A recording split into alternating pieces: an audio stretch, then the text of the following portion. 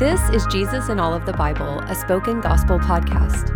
In each episode, we take a quick look at what's happening in a biblical text and how it sheds light on Jesus and his gospel. Let's jump in.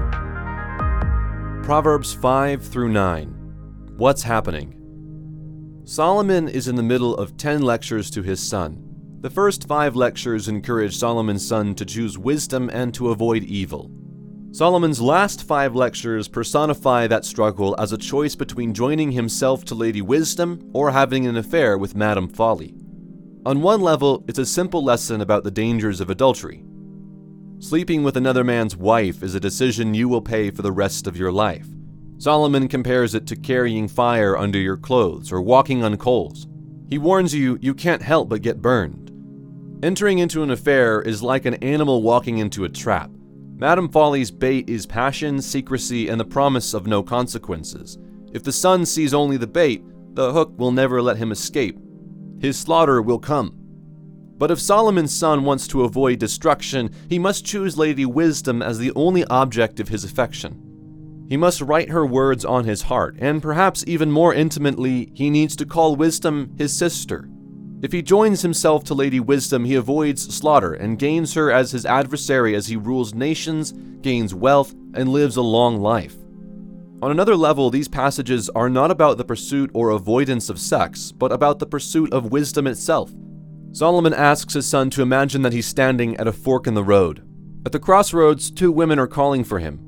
In many ways, they seem similar. Both have made sacrifices, both offer wine and food, and both offer rewards for turning into their home.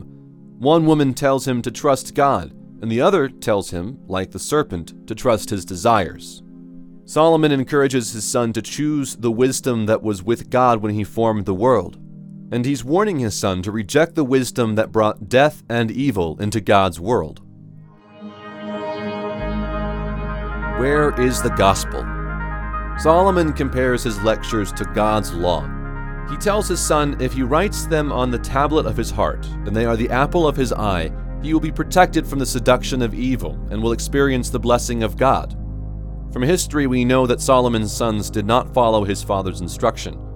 Israel's hearts, hardened to wisdom, were seduced to idolatry, adultery, and eventually exile at Babylon's hands.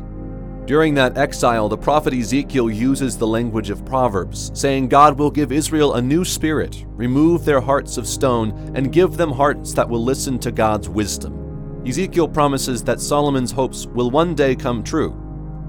And they do, in Jesus. Jesus fills us with his Spirit and writes his laws on our hearts.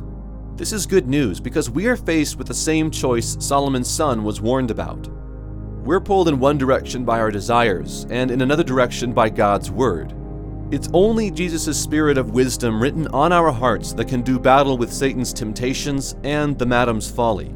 If you are tired of losing that battle between God's word and your desires, be encouraged. By Jesus' power, you can walk by the Spirit and say no to the desires of your body. By Jesus' power, Lady Wisdom becomes your sister. His wisdom will lead and guide you into eternal life with him. See for yourself. May the Holy Spirit open your eyes to see the God who writes wisdom on our hearts. And may you see Jesus as the wisdom of Solomon by whom we say no to temptation and say yes to God's life. Thank you for listening to Jesus in All of the Bible. This podcast is created by Spoken Gospel. Spoken Gospel is a nonprofit ministry dedicated to speaking the gospel out of every corner of Scripture. To learn more about our mission and to view all of our free resources, visit spokengospel.com.